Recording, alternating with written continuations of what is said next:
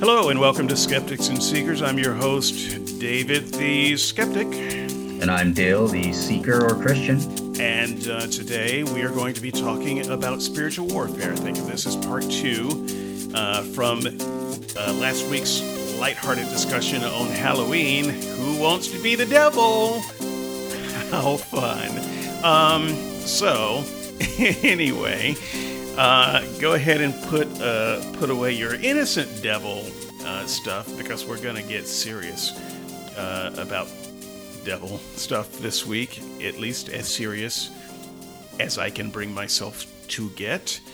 And on that front, let me just make a quick announcement. So, Evan Davids, I'm calling you out. I have not forgotten about you, my friend. We are going to do the podcast. So here's just a little bit of note. You can all get a little bit of a peek into my life. So I'm a news writer. I write for a major news site, and I also write for I write high concept commentary for a major startup incubator. And so I'm really busy. I work 7 days a week, and so it is a lot tougher for me to do some of the things that I had on the table to do in a very timely manner. And so I just apologize. Some things might fall by the wayside, but Evan Davids is not going to be one of those that falls by the wayside. We'll get it done. I've got a stack of Shroud stuff that I need to edit and get on the air. Dale is already done, and so we've had a little bit of a Shroud hiatus. We're going to get back to that in a big way, so it's coming. And we've got a special that we will be recording with Barry Schwartz next week. So you Shroud fans who really want to dig into that, that's coming. The one-on-one with Dale and Alan, I think that's still on. It got pushed back, yeah. but that's still coming. He hasn't confirmed. Like, I've set it up for November 17th. He hasn't confirmed, so I'm just assuming he hasn't responded. So I'm assuming that works for him. Right, but the last thing I saw from him is that he's still planning to do it. So it's just a matter of scheduling there. And there was one other. Oh yes, Ed Atkins, our friend Ed is. We'll be doing a special with him nice. as well. So these are things that are in fact coming. You can hold me to it, just not the win of it all. So that said, spiritual warfare. If you have not yet read the blog posts, don't lie. I know you haven't. It's over on skepticsandseekers.wordpress.com. That's skepticsandseekers.wordpress.com. We have a fun little community over there every week from those who do read the blogs and listen to the podcast. And there's a lot of lively discussion. We invite you to join in on that. Your comments are welcome. You can send emails directly to skepticsandseekers@gmail.com. That's skepticsandseekers@gmail.com. And without any further ado, spiritual warfare. In particular, 3 unresolvable problems with spiritual war theology. So I'm going to try to stick to my notes and the things that I wrote on the blog, so that Dale will not accuse me of going too far afield of what I have written. So I will just start with my point number 1. One of the first unresolvable problems with spiritual war theology is that you cannot distinguish the combatants. You're walking down the street, you meet someone, you say hello, but wait a minute, there's a spiritual war. Is that person a part of the spiritual war? Which side are they on? How can you tell? Maybe you should ask them. If they are clearly not a Christian, perhaps they're wearing some Muslim headwear. clearly not a Christian, that means that they are an enemy. In fact, a combatant for the devil. Is everybody a part of this spiritual war? Dale says yes. He says yes in his post, so I'm not reading his mind. So everyone's a combatant, and everyone's either on God's side or Satan's side. I personally think that this is a mentally unstable way to go through the world and view other people. In fact, I would say that it is batshit crazy, except I think it's worse than that. I think it's dangerous. I think it's highly dangerous. I live in New Jersey. I am in New York all the time. I do a lot of my work in New York. I am surrounded by a million people at any given time who are not Christian or not from a Christian culture. This is not a problem for me. But if I were still a Christian, it would be a problem for me, because not only are they not Christians, but they're Satan's soldiers. And that's not a mentally stable, mentally healthy way to go through the world. And so I would say that because of that, that's probably one of the biggest problems. And in fact, people who are mentally unstable take that information that they are in some kind of war, and there's the enemy right there. And in fact, he's not just a bad human, he's working for the devil. You know, it doesn't take much before you see how, you know, this plays out in the minds of a lot of people who claim to be Christians.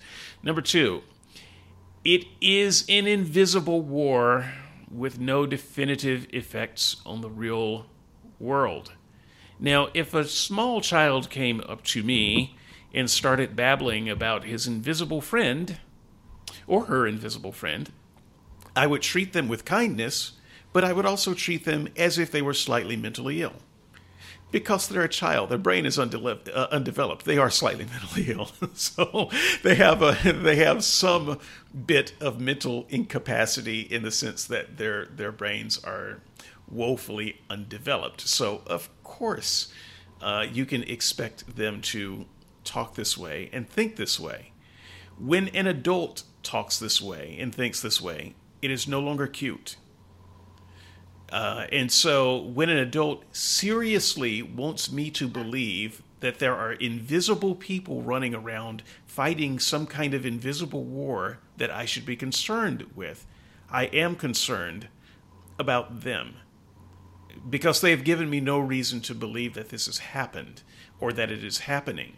And I can see no effects of this spiritual war. If I were to ask Dale, well, Dale, right now, give me a sign that this spiritual war is happening. No matter what he said, I would simply refer it as something that is easily explained by nature. Why do you think that's the product of a spiritual war? He would have no response to that. And so invisible war with no visible effects, I'm sorry, you can't, unless you can show me some aspect of this war and effects that I can see and know that this is a product of the war and not a part of your fevered imagination, that's an irresolvable problem. And number three, everything the believer thinks that they know about the spiritual war is mere unprovable headcanon. They simply have no idea about any factor that you could ask them about the spiritual war. They don't know. So beyond the idea that they think the Bible says some things about the spiritual war, and I can tell you different Christians believe the Bible says different things about the war. You're not going to get two Christians who agree exactly on the details of the war. It's things that they are making up, or that someone else has made up that they've just bought into. But they cannot produce one shred of evidence that would be meaningful to someone who doesn't already have faith. So at the end of the day, the only thing that they can produce as evidence that there is a spiritual war, a spiritual realm, is you've got to have faith, the faith, the faith. And that simply is not an explanation, nor was it a particularly good song, in my opinion. So, yeah, those are irresolvable problems for the spiritual war. I'm sure that we'll get into some interesting conversation, but I am going to turn it over to Dale to tell me where I am wrong. Okay, so in the first place, let's just look at you and see, are you as a skeptic making a claim that uh, the spiritual warfare is not true, that you can somehow prove that angels and demons don't exist, or that they're not engaged in some kind of battle or war or contest, whatever you want to call it? um, would you want to take on the burden of proof and make a claim there? Nope. Okay, good. So But I'm also, gonna. I also don't see any reason why I would. So there's nothing, there's no reason that's compelling me to say there's no such thing as a spiritual war. It is, my null position is I don't see it. It doesn't affect me. I don't see why I should believe you when you say there is. Cool. Yep, and that I would admit, so that is the proper position to take. And I'm gonna, because it's not fair, totally fair for me in this week to say, oh well, it's David's week, it's his claim, because technically speaking, I sort of started it last week in my Halloween blog, and David split that up for me. So I'm gonna take on and admit that in terms of making a provable claim, I don't think I can prove, at least directly, that there is a spiritual warfare going on, um, in a way that would convince a skeptic. My belief as to why the spiritual war is going on is primarily, and I would probably say only, based on, well, divine revelation tells me. So I could only try to prove it indirectly at best. If I wanted to convince a skeptic, I would have to prove that Christianity is true, and that the Bible is sufficiently attached, to Christianity, and that the Bible then teaches spiritual wars going on and teaches these various doctrines. So yeah, I will admit that on that front. Well, But let me just see if I can broaden the scope for you then a little bit, because I want to know exactly what you think you can prove. If you were dealing with a Christian who just didn't happen to be one of these spiritual war Christians, do you think you have enough evidence to convince them that there's a spiritual war?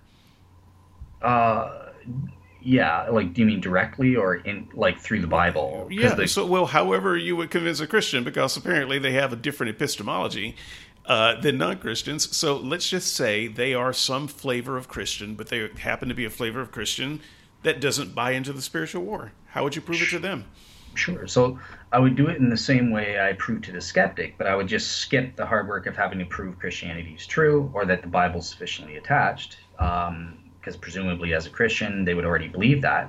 So I would just go to, well, the Bible teaches that a spiritual war is going on, and try to argue with them from the Bible that the best interpretation is that there is a spiritual battle between the forces of evil and the forces of good. Okay, so they would probably respond with something like, well, the Bible also teaches that you should kill homosexuals, and we don't do that. So the Bible Okay. teaches is not sufficient for even for Christians.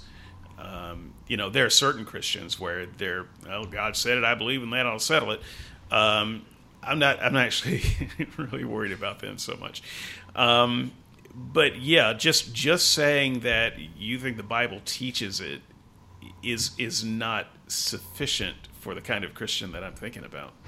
Okay, so this Christian would just say, yeah, sure, I see those verses, and you've got the right interpretation, but guess what? They're errors. I don't believe it. Is that who I'm interacting Yeah, with? they would probably say something like that, or maybe Okay. they would say this is poetic language. This is not literal language describing some literal realm where literal creatures are literally fighting some literal war. Okay, so then in that case, that's where I would point to, my argument from undue confusion. And this time, I wouldn't even be necessarily adulterating it in a Christian way. I would just take the same argument that skeptics themselves give, on that front, that God would not allow that, very probably would not allow that type of error to occur, um, because of the resultant confusion, which I would argue is very probably undue confusion. So that's how I would try to reach out and convince that skeptic that, sure, it's possible that this could be an error. You're still a Christian. I wouldn't deny that you've got all the essential Christian beliefs, even if you deny Satan and all the demons and all of that. But I would just say that very probably this isn't, and this wouldn't be an error because of that. The same argument that skeptics use on infidels.org. I'm not even converting it at this point into a Christian type argument for undue confusion. I'm just here's the skeptical argument from biblical defects and or confusion. Okay. Well, so look, I'm not going to stay on that too long. I know that we didn't prep for that, but my own father, I'm trying to think of what he thinks about the spiritual war. We didn't come from a denomination that spent a lot of time worrying about angels and demons behind every corner. So we weren't those people. And You know what? I have to admit, based on I was totally wrong, but I would have guessed before you told me you were a cessationist. I would have guessed you were that type of Christian. But so I that shows you how horrible I am at judging and well, reading. I think it shows you how diverse the landscape of Christianity is.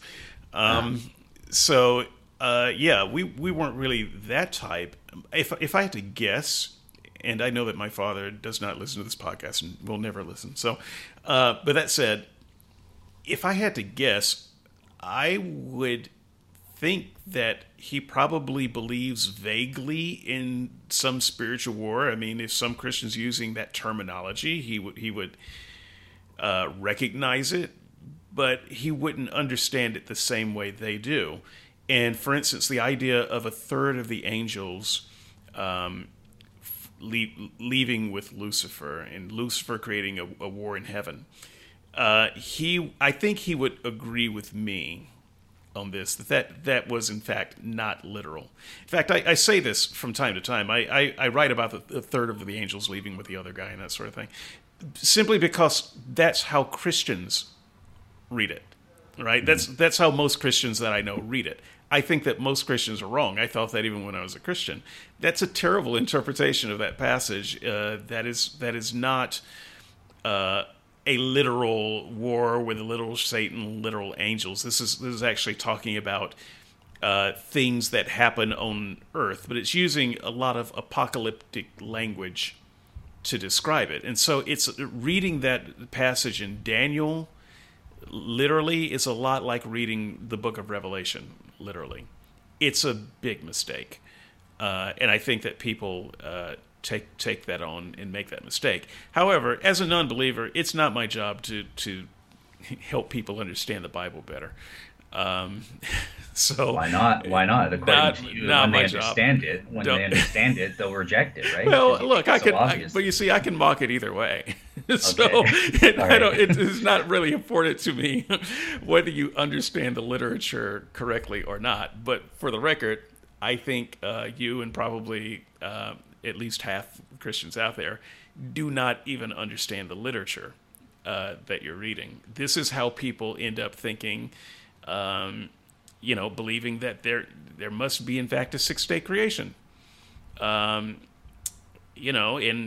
Talking snakes and people who lived for 900 years. And Wait a second. I'm sorry. Are you saying that that's the wrong interpretation of the Bible? That it's a 6-day creation? actually, no, I'm not saying that. Okay. but you would. Well, not you. I don't know.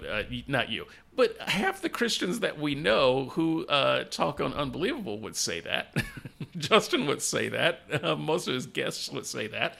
And so it's a very complicated thing, and people do not understand the literature that they're looking at. They don't know what the original writers were saying. And so I usually talk about these things the way most Christians talk about them, not the way I believe the literature is actually talking. So in this case, though, I just want to come out and say, I don't think that the literature is actually talking about some literal war in heaven and some literal third of the angels going with the other guy. So yeah, you will hear me say that. I probably alluded to that in the book. But once again, that's because that's how Christians talk about it, not because that's how to best understand the literature. Okay. Okay. So So when one thing I before. got sidetracked simply because you were saying you would point it out in the Bible, and I was saying, no, well, they wouldn't agree that just because you see that in the Bible that that's what it means. They would explain to you, just like I explained to you, you're misunderstanding what the Bible's saying. Yeah, so they would take me on an interpretational level. Yes. Okay, and out of curiosity, what do you think the proper interpretation? What are the verses that speak of Lucifer's fall and Satan's fall and Satan as the a roaming lion on the earth trying to devour people? Like what does that mean then? I don't know. Okay. It has been a while since I've delved in it. You just as well ask me to interpret Revelation for you. Okay, don't know, don't care, but it doesn't mean credit cards with the number 666 on it. So, not in fact what that means. So I don't actually have to know exactly what it means to know exactly what it doesn't in this case. That said, some of the stuff in Daniel, we're probably talking about Assyria or Persia, some of the great realms and the great princes that were going concerns for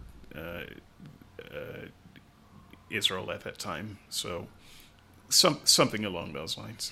I would have to actually do a deep dive again to give you a more full explanation than that. Okay. So yeah, then if that's the case, then as a Christian you obviously get into it and try to argue proper hermeneutics and the proper interpretation of those verses. I happen to think that it does mean it literally. When Satan tempted Jesus in the desert, that actually happened. The Bible means for us to take that literally in that case. And I happen to think it's Matthew misunderstanding the literature, because that wouldn't be the first time that Matthew misunderstood the literature that he wrote about. Well, we'll find out about that. But it really wouldn't. Let's say that's true, the whole version thing is Matthew misinterpreting the literature. We'll find out next week, because that's one of the first things I'm going to be bringing up on the Messianic prophecies. Cool. Matthew did not misunderstand it, I would say. He misunderstood. I'm not saying he was a terrible writer. He wasn't. I mean, as a guy who writes words, Matthew wrote some interesting words. But as a guy writing true things about the real world, no. And as a historian who's reaching back to ancient Israel and ancient Hebrew sources, he was lousy. He was as bad as I am. In fact, he's worse. Okay, well, I don't want to. Okay, I'm going to be discussing this preview. Next week. I will step back from that. So I'm not trying to take that too far. I'm debating, should I respond to it or don't just let it go, squirrel. Well, it's coming up next week, because Matthew is great in terms of the virgin birth. He got it beautifully. Yeah, I know you. Okay, so I'll quite a claim, Dale. We'll see if I can establish that next week then, or at least establish that Matthew is not in error in his interpretation. Okay, so yeah, on the interpretational level, yeah, it's what you would have to interact with that. You would have to try and argue with this Christian that the literal interpretation of what we're calling a spiritual war. I'm happy if you want to call it a spiritual contest. It doesn't matter to me. It's not actually literally a fight. Like they're not shooting space guns at each other, that sort of thing. I don't believe. I think it's the object of the war. The goal of the war is good versus evil in any form. Evil is trying to triumph over God. Okay, and hold on. Okay, I'm sorry. I need you to interpret that a little bit. What do you mean by good versus evil? Sure. So flesh that out. Sure. So it's rebelling against goodness, or the standard of good, which is God in the Christian worldview. So the first good versus evil is God versus non-God? Yeah, pretty much. When you're not... That's kind of silly. Sorry. What's silly about it? Even Well, but you're not talking it's about good versus evil in a way that anybody listening to you interacts with those words. When we talk about good and evil, we're thinking about social, pro-social versus antisocial behaviors and outcomes. When a Christian is talking about good versus evil, they are sneaking in uh, a different definition. They could care less about social, pro-social versus antisocial behavior. All they care about is pro-God versus anti-God. And that is what they call good versus evil. And I just want to point that out to anyone who's listening. So already, when you talk about a war versus, the goal of the war is good versus evil, you are not, in fact, using a language that the average listener thinks you're using. What you are really saying is God versus non-God, and that's just senseless when you're talking about some kind of war. So once again, I would say that this is more reason why the non-Christian has no reason to give a fig about this imaginary war, because they are not, in fact, talking about pro-social versus antisocial behavior. They're talking about their imaginary God versus the anti-imaginary God. So what? Screw it. Okay, beautiful. So this leads where I was trying to go. So yeah, basically, first of all, I was saying, what does the Bible teach? The Bible does not think of morality in the terms that you describe, right? So the first thing I was doing was saying what I've learned that the Bible teaches about spiritual warfare. What is it that Christians believe on a biblical basis? Now, that's right. I wouldn't expect, I wouldn't come to you and just present that as a skeptic and try to see Lucifer rebelled against God. That's proof that there's a spiritual war going on. Or the Bible says that Satan roams the earth like a raging lion, trying to devour whoever he can. Of course, you're right. That wouldn't convince a skeptic, and that's why I admitted at the top of the show, if I were making a claim, I don't think I'd be able to prove that there is this spiritual war going on, at least directly. To the best of my knowledge, I can't establish that claim. Maybe someone's come up with that. Even beyond proof, though. I was gonna get to the second part that you asked me to remember to bring up. But, okay, well, yeah, but before we get there, I just want to seal off this thought because she keeps talking about you can't prove it. I'm beyond proof. You can't even make me care, because the stakes that you are providing is good versus evil, but you're not talking about it in a way that matters to me. You see, I actually care about pro-social versus antisocial behavior and outcomes. I care about that. So if you talked about this war in terms of that, maybe you would have something where I would listen further. But in fact, what you were really talking about is God versus anti-God, and that is not a version of good versus evil that matters to me one bit. Sure. So that I see that as a separate conversation, right? Like that's a part of the moral argument. That's a part of discussing, is God necessary for morality? Val posted a great debate with Winland Craig and Kagan. I recommend everyone listen to that. It was the topic on Unbelievable Today, I believe, as well. I haven't listened to it yet. I started on it, but I haven't finished. Okay. So cool. So that would be the topic.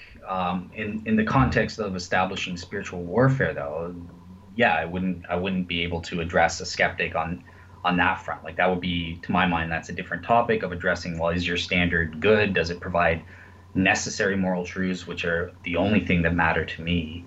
Although I've given some more, yeah, I think we should bring that up.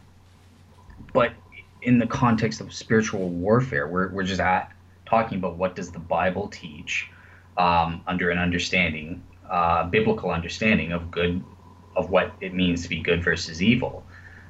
In order to, what can we glean biblically about this spiritual warfare? I mean, this was part of your blog. I know you told me today that you don't care about those answers, but it was part of the blog, so I answered those. That's the first part. But here's the part that you asked me to bring up for today. And is a Christian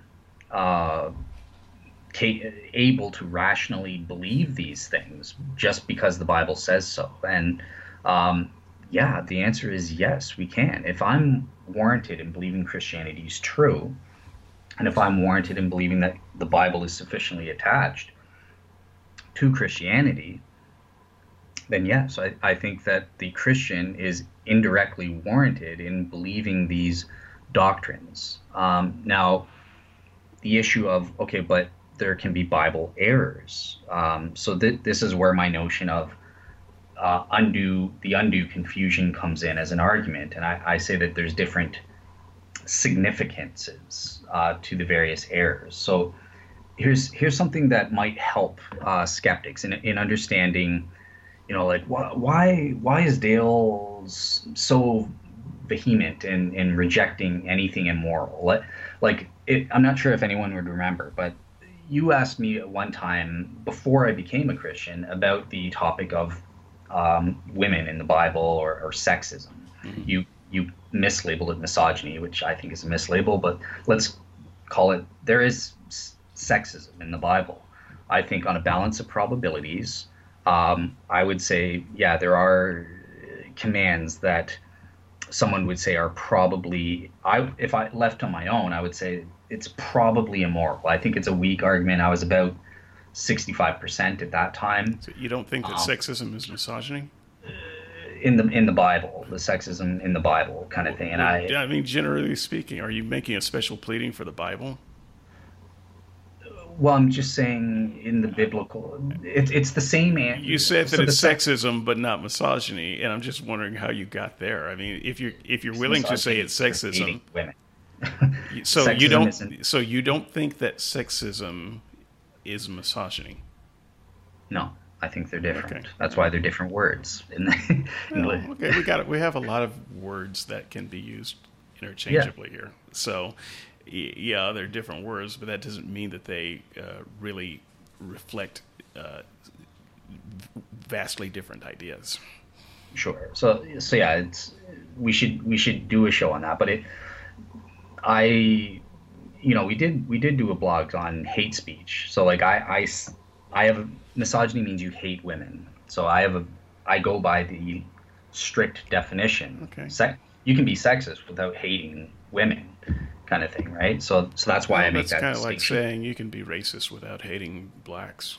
Yeah, that was the example we used in the blogs. I think that. I'm pretty sure I rejected that too. But go ahead. You did, yeah. And to your credit, you see it differently. You've got more of we have different understandings of what hate speech is then. So okay, great. So that's not the point of the blog. Why was I bringing that up? So yeah. So if you ask me today though, okay, and in the first place, when I looked into it, I did change my mind a bit on the interpretation of those specific verses. I'm a little bit more nebulous now. I'm not at the 65%, but let's pretend I'm still there, right? So as a Christian now, if you ask me, I would say, no, I don't believe that's an error. I don't believe it's immoral for the Bible to say that.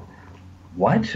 But the skeptic's proven on a balance of probabilities that, to my satisfaction, that this is these verses supporting sexism are immoral. So how can you say now that you're a Christian, now it's not immoral? And this gets into, because there are overriding probabilities. And given that I think overall Christianity is true and that God is a morally perfect being, and that the Bible is sufficiently attached to Christianity, then in light of, via my argument from undue confusion, I think it's very unlikely. I'm 95% certain that God could not allow either moral commandment errors or major theological doctrinal errors, such as the spiritual warfare. I would count that as a very important theological doctrine, and the existence of Satan and that sort of thing. So, because if God did allow that, that would lead to undue confusion. So, given that overriding argument, this is why I go, okay, well, in isolation, I'm 65% convinced that these verses are immoral. But given this overriding probability or overriding argument, I'm going to say, well, you know what? I think somehow I've got that wrong. I'm going to place my faith in the 35% doubt that this isn't immoral. And, somehow I messed up and I'll figure it out. But so yeah, that was the point that you wanted me to raise raise on the show, this overriding probability type thing. Yes, and I wanted people to kind of see how your epistemology worked a little bit on this, and maybe have a little bit of conversation around it, just so that everyone is clear. We did have this discussion before we hit record, and so I'm not trying to have the discussion as fully on mic as we did off mic. I just want to make sure that everyone understands where we're coming from, and if I can, maybe get Dale to repeat the things that I believe that he said, I think that would be sufficient for me. So after that, I accused Dale of being a biblical literalist, and he continues to pretend that he's not. And I keep telling him, just stop with that and own it. Just own it, because every time something comes up, his response is, well, it's in the Bible. In fact, before we hit the mic, he made a statement about this spiritual warfare. Well, it's in the Bible, and that's why it's believable. That's why, you should believe it. And that is biblical literalism. Just look it over in the dictionary. It'll say, see what Dale just said. So I just one moment. I know that Dale has an out for this, which I call a game. He doesn't like that term, but I do think it's a game. I think the listeners would agree. And what that looks like is something like this. So Dale will say, yes, I do think that the Bible could have errors. But the Bible couldn't have errors on certain key issues. Therefore, if, for instance, it couldn't have errors that would bring doubt on the proposition of Christianity being true. That's where he would draw the line. And therefore, since he has already concluded that Christianity is most probably true, then those errors cannot exist. So it's a little bit of a game and a little bit of a, see if we can find the ball under the shell. Yes, there could be errors in the Bible, but no, there really can't be errors in the Bible, because that kind of error would bring doubt on Christianity. So in that sense, Dale really is a biblicist, and he's about to deny this now, but I just want you to know what I mean when I call him that. Okay, so I'm not actually gonna, because you were you use different terms. So am I a biblicist? Yeah, I wouldn't deny that. I think what you mean by that is that I'm a biblical inerrantist. And no, I'm not on that front. Except for things that speak to the truth of Christianity. You do believe that those are inerrant. Because that's what I'm talking about. So you will not, in fact, consider that anything in the Bible that speaks to the truth of Christianity could possibly be wrong. That is inerrantism. Well, I would consider it. So it depends in the context that you're talking about, right? So with these moral things, actually, I could consider it. It's virtually, so in order for a skeptic to get me to go, yeah, there's a moral error, right? Because I have an overriding argument. Right. Your overriding argument is that Christianity is true, right? I just want to clarify that. That's part of it. It's that, and it's also that the Bible is sufficiently attached to Christianity, and that the argument from undue confusion, biblical undue confusion kind of thing. So that's the overriding argument. Those three elements go together to override. So in order for a skeptic to get me to go, yeah, this is a moral error, as a Christian, given the overriding argument, you would have to convince me 95.01% that this is a morally error before I will go, yeah, I'm going to follow my conscience and say that's a moral error. Before I was a Christian, though, I wasn't in that context, right? I was evaluating these things in the sense of, is Christianity true or not? And in that front, I went, okay, because I think these sexist verses are immoral, okay, that's 65% of a negative evidence that counts against Christianity. So it depends which context you're asking me in. There's a clear difference now. Now I'm answering these questions as a Christian, and what do I believe as a Christian? No, I don't believe these verses are an error. You haven't you haven't made a sufficient argument that can overturn or override this overriding argument. And if Because no Val's one listening, could. Your Christianity is completely unfalsifiable. Your Christianity is the one thing that cannot be questioned because you have determined that it is already probable. So since Christianity is true, then these areas of undue confusion must go in a way that does not conflict with Christianity. And so you are, in fact, not honestly considering the possibility of error. You have already made that determination. it's well, on the essential beliefs, that would be correct. On the moral errors, you're virtually correct, right? Because proving something is immoral or that a major theological doctrine is wrong to a 95.01% is really hard to do. So in that sense, yeah, for practical purposes, it's virtually impossible for you to convince me of something like that. But here's Right. how you could, as a skeptic, Okay. you can attack the overriding argument. You can say you've done it on this show. You've tried to argue that the Bible's not sufficiently attached. Although when we're not doing another show, you argue that actually it is. Biblical inerrancy is the whole thing is has to be inerrant kind of thing. Or you've denied my argument from undue confusion. You take massive issue with the undue confusion thing. So you could try to, or you could attack, well, Christianity's not true. You could attack my reasons for believing it's true or provide negative evidences. So there are ways for you to counter my overriding argument. Um, and yeah, if, as I was going to say, if Val's listening, I would actually be interested to hear him because I think he'll recognize the validity. Forget the religious context or whatever. I think he'll recognize in general there is a case for overriding arguments that can override an individual piece of evidence that Sure. might It look. overrides your common sense. It overrides your conscience. It overrides the literature. It overrides everything because what you have is faith in Christianity. That's the thing that overrides.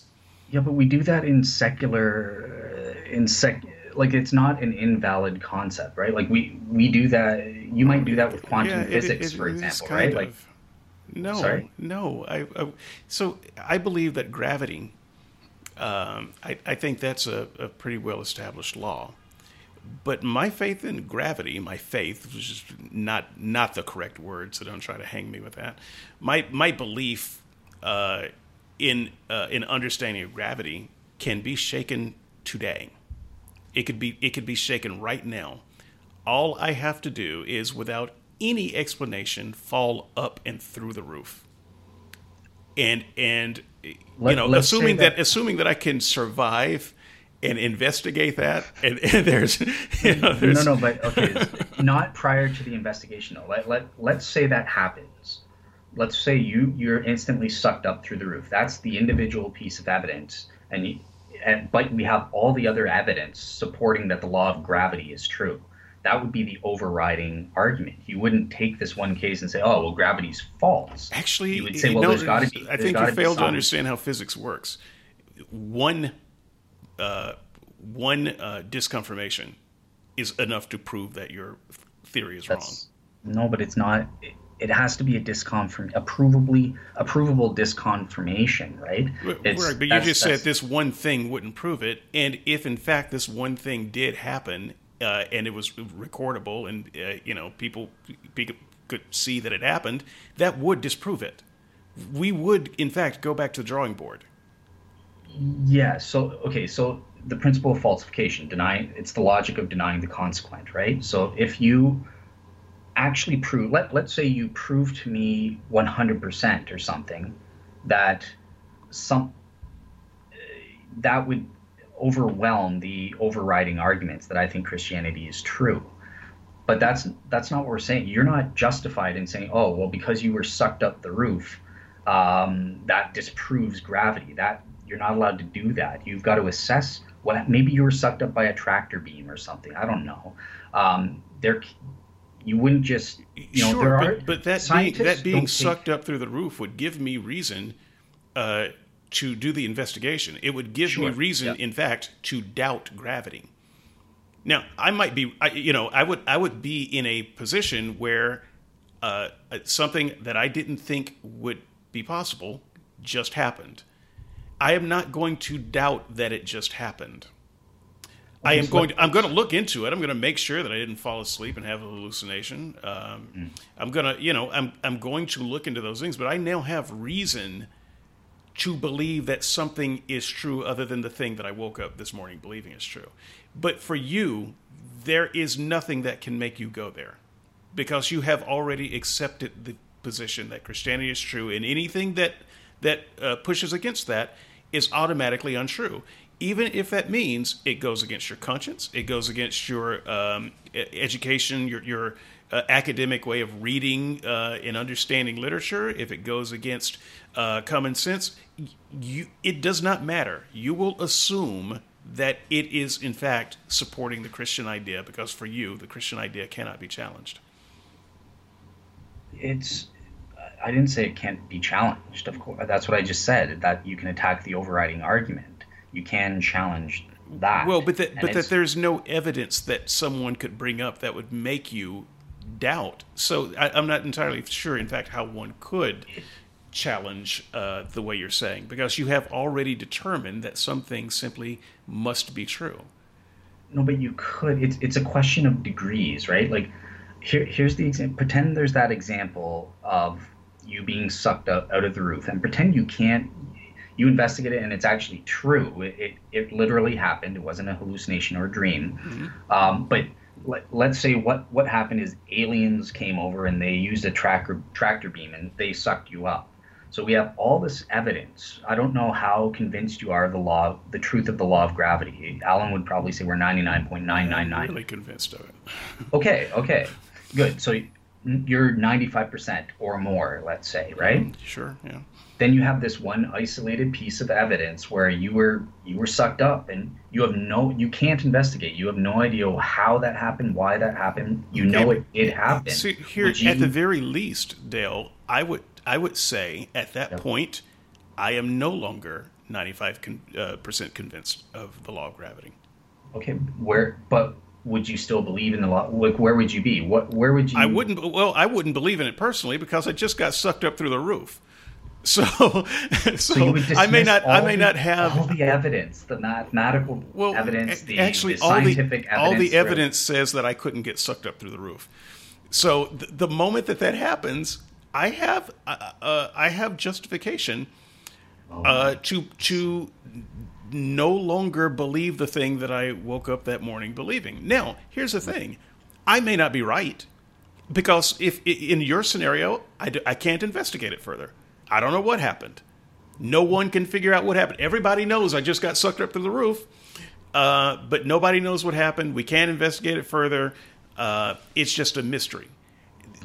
Not everyone is going to disbelieve in the law of gravity, but I guarantee you that piece of data right there will send everybody in physics back to the drawing board, because what they would need to do is figure out why I just got sucked up through the roof.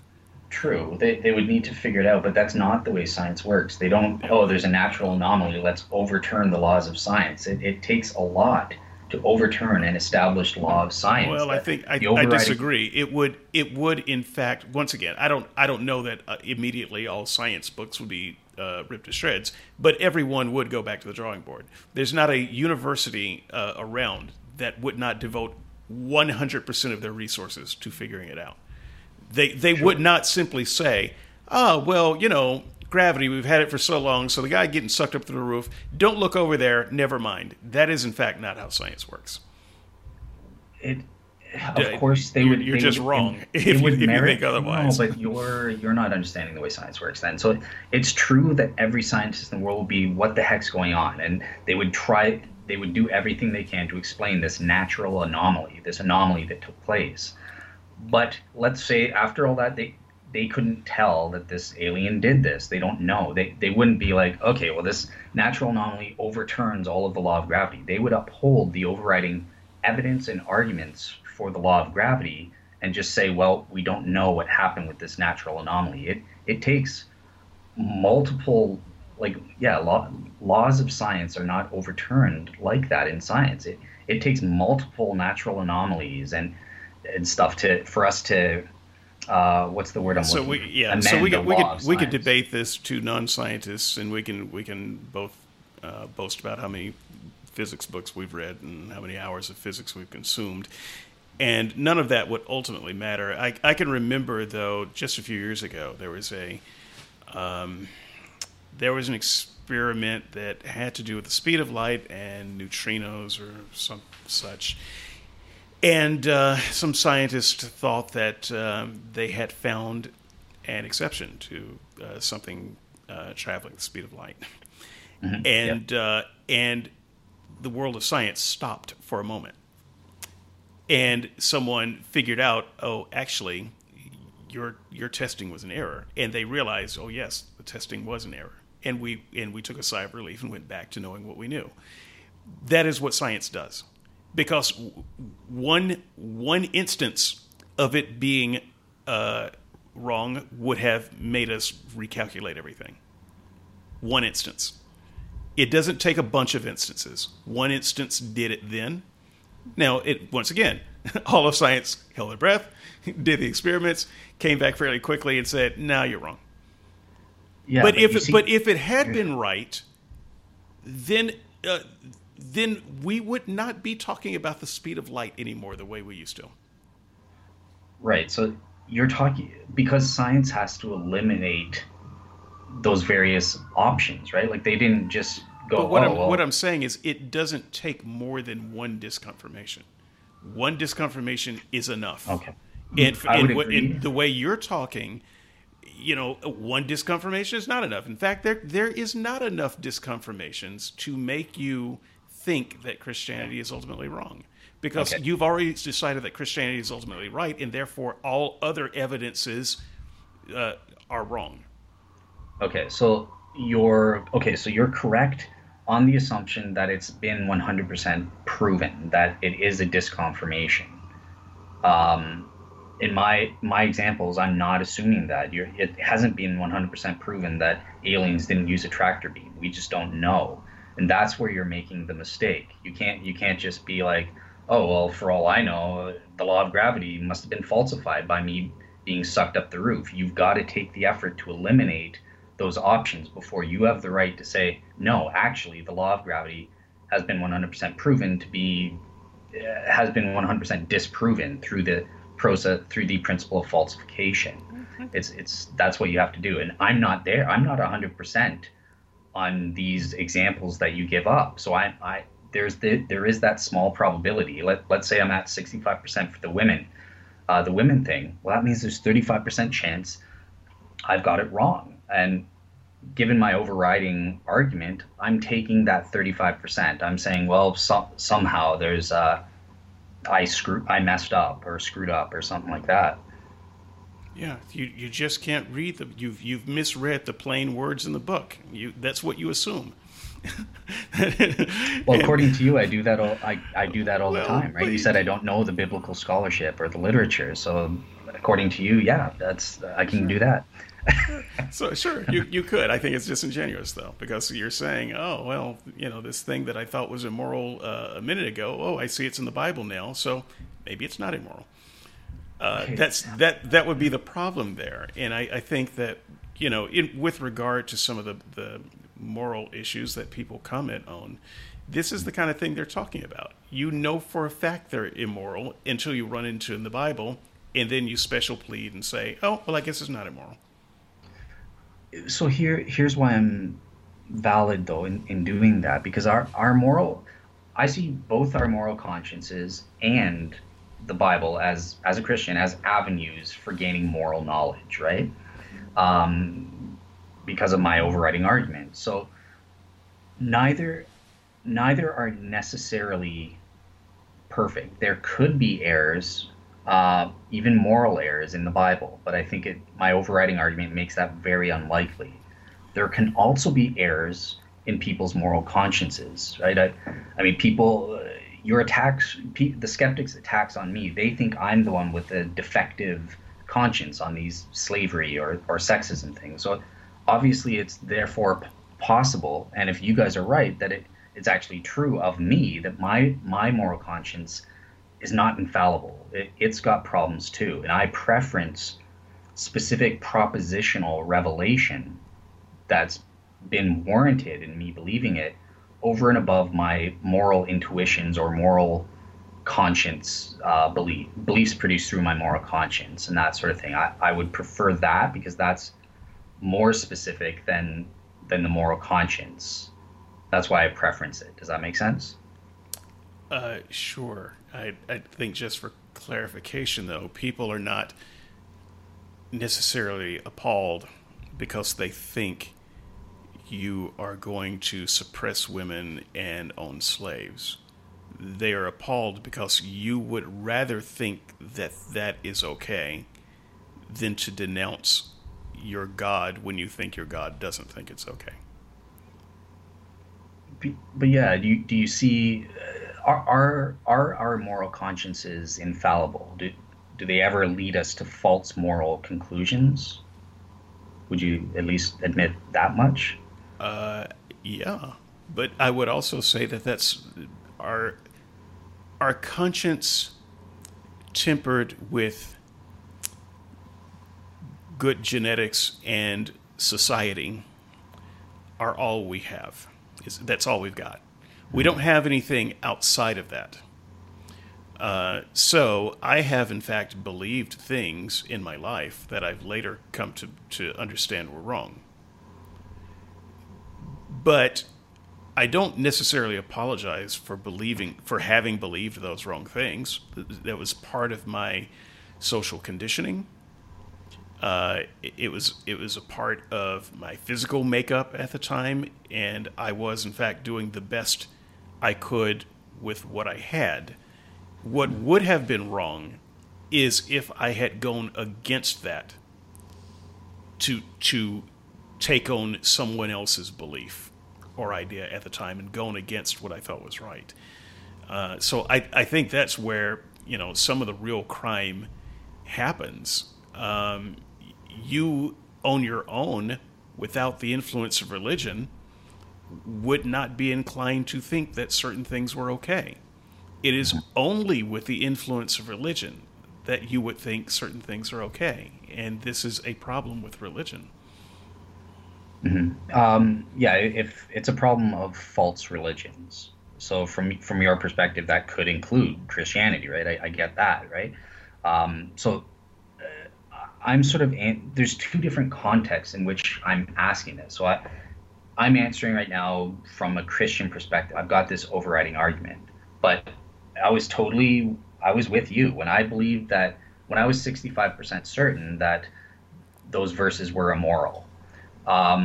Yep, that was a negative evidence. I put it at 65% and took away, and that to my mind, in isolation, showed Christianity was probably false. So I wouldn't expect a skeptic who doesn't have this overriding argument or doesn't see the overriding argument as warranted being able to use that for their making moral decisions. Divine revelation is just meaningless.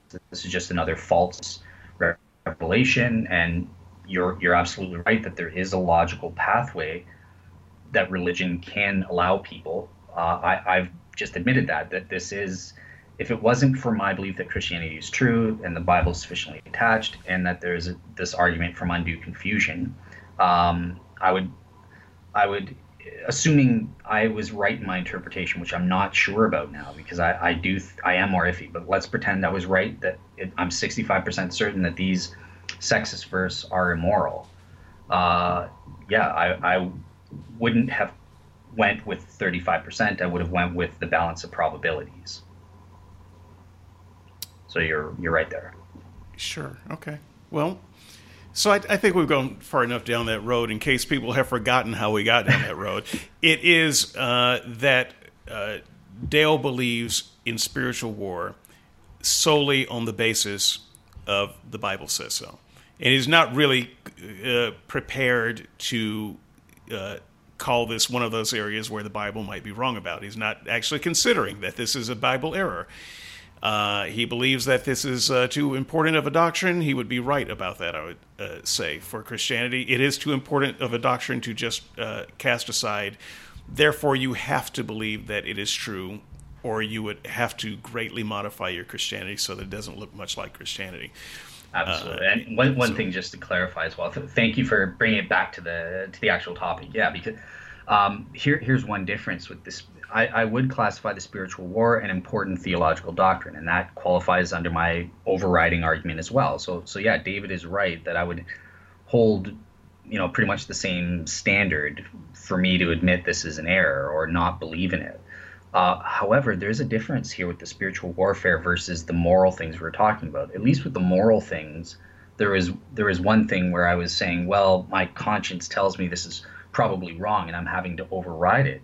In the spiritual warfare, you've admitted you can't prove. There's no reason to think that it's improbable, even in isolation, that it's true. Wait. I didn't say that there is no reason to believe it's improbable. I simply said that I'm not making the case that it's impossible. There's a difference between improbable and impossible. Impossible in the grand scheme of the cosmic foam and multiple universes and infinite timeline. Who knows what's possible? Don't care. So I'm not arguing a matter of possibilities. For me, it is improbable enough so that I don't need to care, and there's nothing that you can offer a reasonable person that would make them care. That is my argument. Okay, so in that case, then I care. Like, would you mind just maybe listing some of the reasons that you think that a spiritual war, as defined in the Bible, is improbable? I see no effects of it. Okay, so so this is the claim that it's invisible, kind of thing, right? Well, it's not just a claim; it's invisible. The Bible talks about enemies without bodies. It's invisible. So sorry, it is invisible, and invisible is reason enough for me to doubt it. Now, that doesn't mean that if there's some way for you to show me this invisible thing or the effects of the invisible thing, great. I mean, black holes are invisible in the sense that we can't see them directly, but we have reason to believe it's there. Dark matter, dark energy is invisible in that we can't see it directly. We have reason to believe it's there. Can you do the same for spiritual warfare?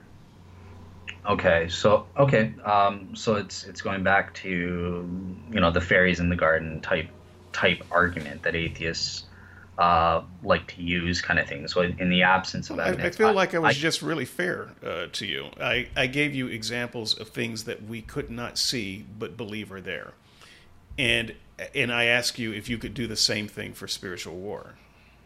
Yeah, so I'm answering you by saying that in order to make that claim, you have to prove that they're actually not there. You can't just. I don't buy this argument that because it's invisible, and by invisible I don't just mean we can't see it. Like it's not provable. Let's say that therefore they're not true. This to my mind is fallacious reasoning. Okay, but I didn't argue that. I said that because it's invisible, I don't believe it. I don't see any reason to believe it. You can't show it to me. You can't give me any effects of it. So let's just go all the way and say it could be true. But if it's true, I can't know it's true, and you can't either. Okay. Well, you can't know it's true, at least. No, but you can't either. So I show can me through the Bible, right? Through the divine revelation. So I've granted that the only reason anyone would ever believe this stuff is because they've bought into a story. But that is not a rational reason to believe this. If you're trying to convince someone that some war is going on, I'm sorry. So yeah, I am not trying to disprove that invisible things aren't there. I don't even know how it would do that. It's invisible, for Pete's sake. Okay. But you are trying to convince me that the invisible thing is there, and I'm trying to give you a way to do that by at least showing me some effects that would make me think that this is the only reasonable explanation. Okay, so great. So we're back to the beginning of the show, right? So I characterized you correctly. You were not making the claim that it's improbable. It's just you No, no, don't no. believe I'm it. not making the claim that it's impossible. Stop mixing those things up. But you're the one. Okay, so then you have to prove that that contradicts what you just said. Then everything you just said, because if you're going to say that the fact that it's invisible or not detectable does not make it improbable. It just means it's a we don't know. No, it's it's improbable because it has A, it's invisible, and B, it has no effects. You see, the reason that black holes are probable is because we can trace the effects. Right. You haven't given me any effects. Yeah. And I said I can't prove. That would be me making a claim. People make claims that black Okay, holes so exist. it is improbable to me then that your claim is real since there is nothing that you can give me other than a story in the book that it exists because also it doesn't conform to anything that I know in reality. So if you were telling me something that I could not Okay. see, but it also conformed with things that I did otherwise believe, maybe that would be a different conversation. But we're not even having that conversation. Okay. So I think that's what I was looking for you to try and say. You're making this naturalism of the gaps type argument. I know that's you don't like that characterization, but that's the way I I see I it. think it's Is I think it's you're saying silly, that but go there's ahead. well, I think you're making this presumption because natural law is the way it works and that sort of thing. That's what we always tend to observe and that sort of thing. And there's no proof of effects that someone trying to make a claim that the spiritual war is going on. Therefore, the presumption is it's not happening, and I Well, think that's the presumption is you can't prove it, and you can't make a case true. that would make a reasonable person believe it. So this is Directly, right? Like well, you I don't keep get directly or otherwise. I don't. Where's your case? What is your case inter- other than it's in a book, and it's there? I can. in, Why? okay. Wait a minute. Do you think that it would be just if I were to say there are fairies, try to disprove it? The fact that you could not disprove it would not make it probable that there are fairies. You are Right. confusing what probability even means. So the fact that I cannot prove that it is impossible that there's a spiritual war does not make it at all probable. Okay. So technically speaking, you should be at 50-50 kind of thing, right? No. Now it's No, I should no that's more where be at 50-50 for your spiritual war than you should be for my fairies. No. Everything that someone says out of their mouth that they can't prove is not a 50-50 possibility. That is not how the world works. no, but It's not it how should math works. It's not how yeah. logic works. No, that is how logic works. That's the way it should No. be. No. Unless you present, like, I would present reasons to rule out the fairies through that naturalism type thing, because I think that applies there, but not in the case of religion. So let's forget about Christianity. The existence of jinn. Let's say a Muslim says that jinn did something, and I'm evaluating that in the context of is this true or not? Okay, well, this is part of a religious system, so I need to evaluate whether the religion itself is true or not. I start 50-50, a blank claim. How would you, yeah, Why would you first, start 50-50? because we start as a blank slate. That's So, not okay, blank. Jim, what? That's not blank. 50-50, well, okay, it depends on, there, it could be true or it's not true. That's what I mean by 50-50. Okay, but I don't even believe that we start there. So what you were saying is that any wild ass claim that anyone makes is automatically 50% probable, simply because they said it and you can't disprove it. Yeah. Okay, That's how we that's should. ridiculous, and that is not how it works. No, it is. But Okay, I would you're smuggling in background information to make it improbable. I would That's why love to see anybody who is fairly well versed in philosophy or logic, which, admittedly, I didn't take a lot of classes in that a little bit. Val did, and he would agree with you. So let's say that. But when we talked it out, I think that we're saying the same thing. He's basically for me, it's a tactical decision. If you just come to me and say jinn are real, I'll be like, okay, well, 50-50 then. If I want to take that Okay. claim seriously, Then I think then you're a you can nutter. no, but then you can present the naturalism of the gaps type argument to try and disprove it. That could be a negative evidence against the existence of jinn. If it would depend if that's a good argument or not, right? Also, he could present either direct evidence for the existence of the jinn, which to my mind I don't think he can give, and I can't give that as a Christian for angels for spiritual warfare. Or he can try to prove it indirectly through proving the religion itself is true. He would say, well, I know jinn exist because Islam is true. The Quran is sufficiently attached to Islam, and the Quran teaches there are jinn. So I'd be like, okay, well, I'm going to attack that overriding thing. How do you know Islam's true? And then we can operate on that. Right, but I do not interact with every claim in this way. The Sure. fact that someone makes a claim does not, in fact, put it in the ballot as 50-50. You don't even get on the ballot that way. And what you're saying is everything gets on the ballot of possibilities, and that simply is not how a reasonable world operates. I'm sorry. So it's true. Listen, I would listen. I am God. Now, as far as you're concerned, that's a 50-50 proposition. Could be true because Yeah. you can't prove it's not. That's ridiculous. I am God or something. I am God. I Right. am. That's my proposition. Prove me wrong. You can't do it. So, by your logic, 50-50, maybe I am. Okay. Yeah, there could be ways you would have to assess the positive and negative evidences in whichever way. No. Let's not. We don't need. No, don't worry about the next step. By your argument, we don't need the next step to get to 50-50. Just because I said it, it's 50-50. Until you can disprove it.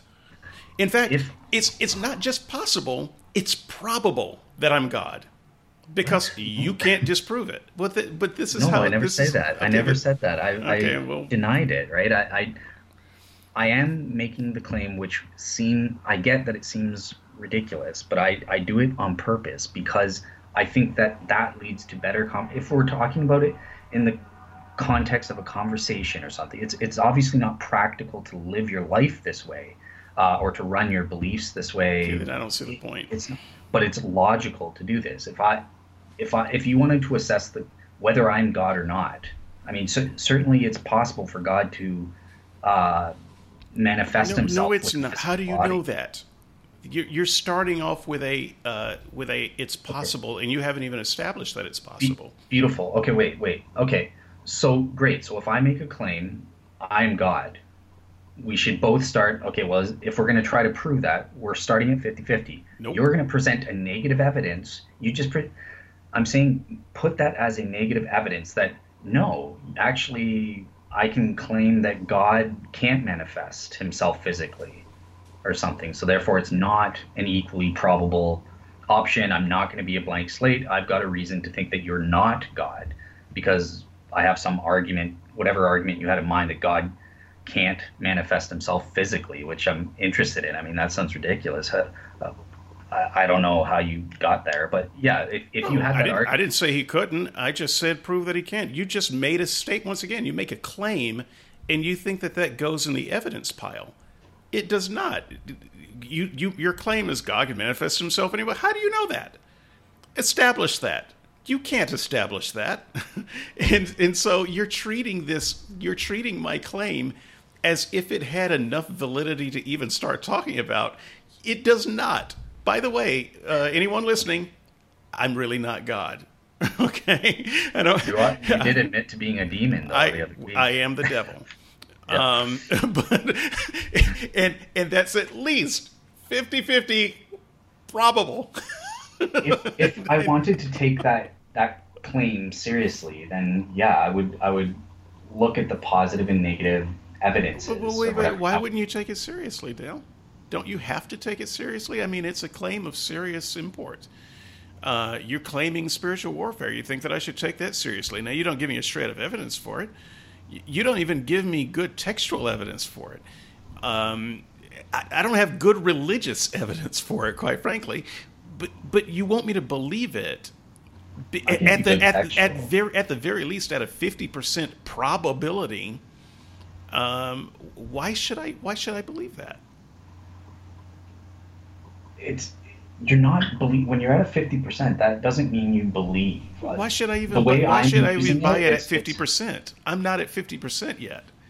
No, but okay, so I'm not at 2%. Yes. Why should I start my count at 50? Okay. So the way we're using the probabilities is different. When I say 50-50, that's equivalent. Yeah, I'm using it right and you're using it wrong.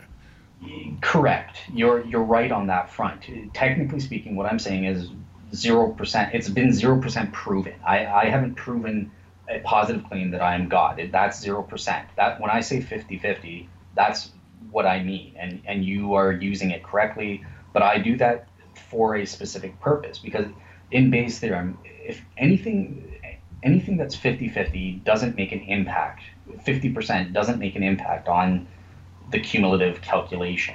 So this is why I phrase it this way. I use the 50% in the same way that you're using the 0% on both. So let me explain why your use of it, even as you explain it, is wrong.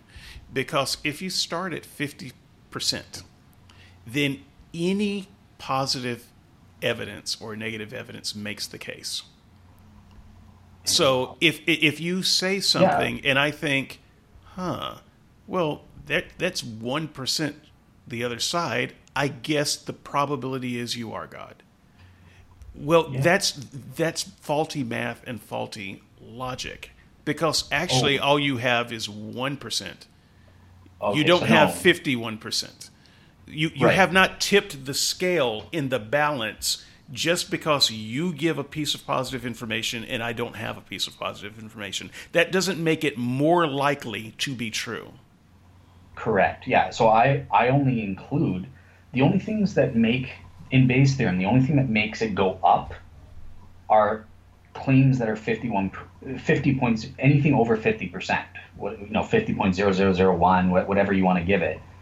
That's the only thing that makes it go up. If you're below, if I gave it a 47%, that would make the overall probability drop overall. So this is why I do it as 50-50. So when I'm making a positive claim, if I can only prove something 30%, it's not in the calculation. 50% or below is meaningless. Now, for example, with Jesus existing, let's pretend I can't prove that. I can only prove 40% or something that Jesus existed. So then then I'm still at the blank slate. I don't know if Jesus existed, because you haven't proven on a balance of probabilities that he does exist. However, a skeptic could then take that evidence and say, well, yeah, but then there's a 60%, or I can present negative evidence in the amount of 60% that Jesus didn't exist. Then I would factor in 60% as a negative evidence, convert it into positive terms, 40%. So then I would be lowered and say Jesus probably didn't exist. Like, you can use it both ways when you're at the 50-50. Okay. And I shouldn't say. I know you're not a math guy, so sorry. I should. Well, look, we're an hour and 18 minutes in, so okay. I think that I think we've said it. Spiritual warfare, folks. Harry Potter's a better story. Read that.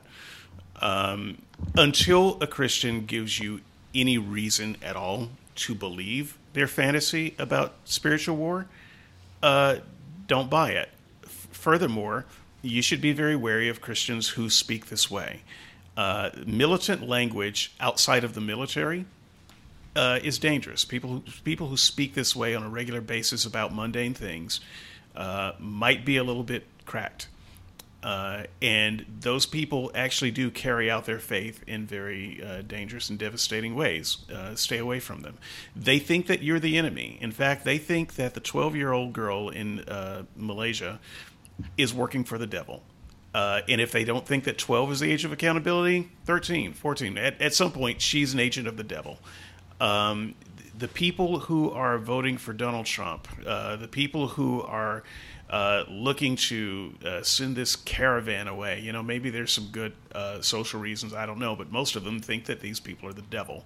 And on a mission from the devil. I mean, they even speak this way. They talk about them as invaders, and they're largely fundamentalist Christians. Crazy manifests itself when you start with this war talk. And so, sure, by all means, warn me of a war, warn me of danger. But then when you warn me of danger, you actually better have something real to say that I can sink my teeth in. Oh, I see that thing there that does look dangerous. I'll avoid that. Thank you.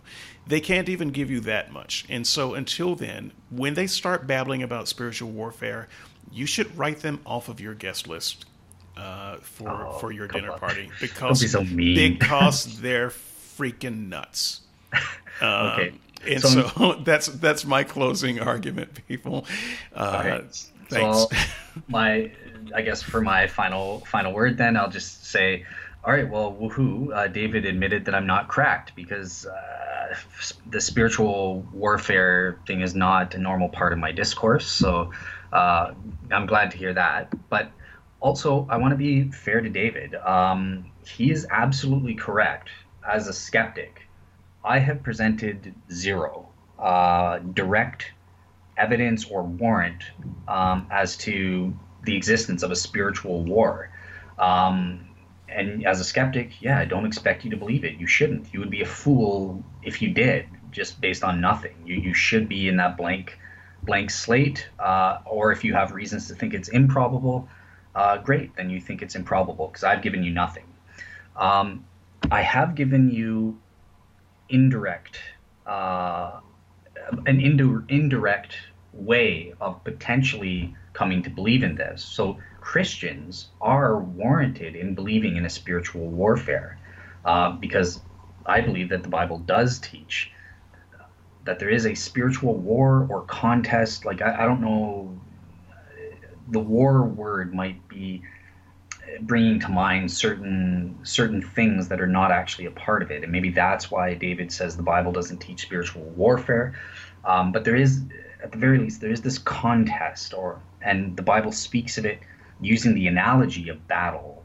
Christians have to be on their guard, wearing spiritual armor, such as the word as the sword, or the breastplate of righteousness, sandals of something else, and stuff like that. So this is Ephesians chapter 6. So Christians are warranted in believing in the spiritual warfare, and there is an indirect way that I know of that perhaps you could convince skeptics that it is true if you wanted to make a positive claim.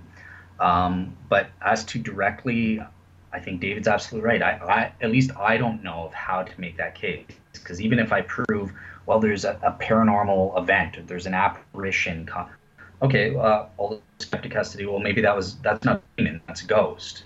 Oh shoot, I don't know how to say, no, that's a demon, that's not a ghost, or that's not an alien, or something. Even at that level, I can't establish the case, let alone prove a spiritual war. So yeah, I'll agree with David on that much. Okay, so that said, you're re-invited to dinner, Dale. All right. No crack. So yeah, no, you're well. There are other reasons that you're cracked, but okay. But yeah. So yeah, Thanksgiving, your invitation is going to go out. So oh yeah, you guys, we already had ours Thanksgiving, because we're Canada, right? So you got Canada. All right. Sure. I'll get a double turkey. That's good. Sure. Okay. So next week, Dale, do you want to tell them what we're talking about? So yeah, this is going to be the first part in a series, and it's going to be on messianic prophecies. And I'm actually going to put myself out there, because when I studied it originally, I kind of came to the conclusion, well, I can't prove it or anything. I think based on the evidence, I do have a properly based belief, and I think I can prove that in terms of the Jewish Messiah, based on the Old Testament prophecies, not the typologies, but the actual prophecies that I think are provable prophecies, I can say it's either Jesus or it's no one.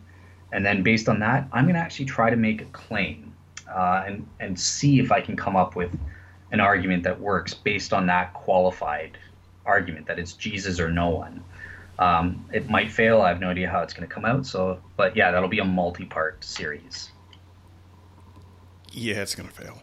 But you might be right. I look forward to it. So honestly, I care about prophecy on about the same level as I care about the Shroud. So, but I will not defer this one. I will actually get out of bed for this one, and I will go ahead and dig up some stuff and prepare for that, because it will be interesting. I hope that Joyce comes around for that. I know that Joyce, if you're listening, I know that you care about prophecy, so at the very least, come around in the comments. Yeah, so that should be fun, and if we do that for 2 or 3 weeks, I'll participate and do a positive topic on that next week if that follows in with Dale's line of thinking. So, prophecy. It's not that I'm unprepared for it. It's just that I don't care. But perhaps I can make the case for why I don't care. And Okay. Yeah, so that will be sorry about that. I forgot. Okay. Yeah, I was just thinking, because skeptics complain that a lot of times I'm not actually making claims. So I was like, okay, well, you know what? This time I'm gonna actually make a claim.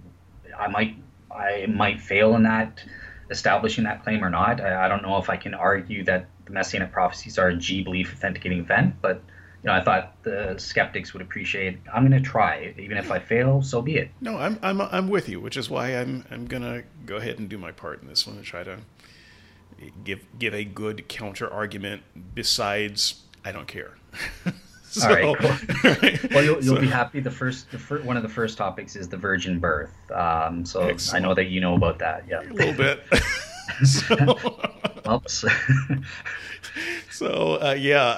In fact, I was going to save the virgin birth for a Christmas special. But, I was thinking that too, but then I was like, I just got to do it because he keeps bringing it up. So, no, well, look, there's plenty of fodder for the Christmas special. Don't worry. Nice.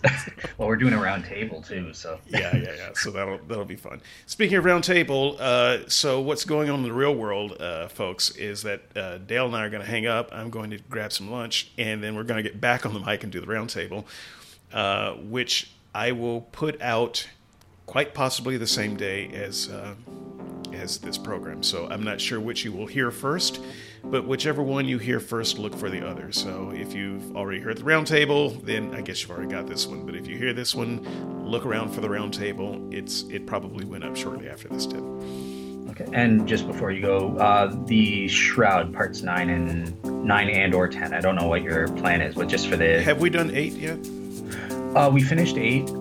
That was, I think, 2 weeks ago. Okay. Right. And I submitted 9 and 10, which I want, because it's the same theory, I want that to go up before it gets interrupted with Barry Schwartz or Allen type stuff. So I promise that I will get Shrouds 9 and 10 up before you hear the renowned Barry Schwartz.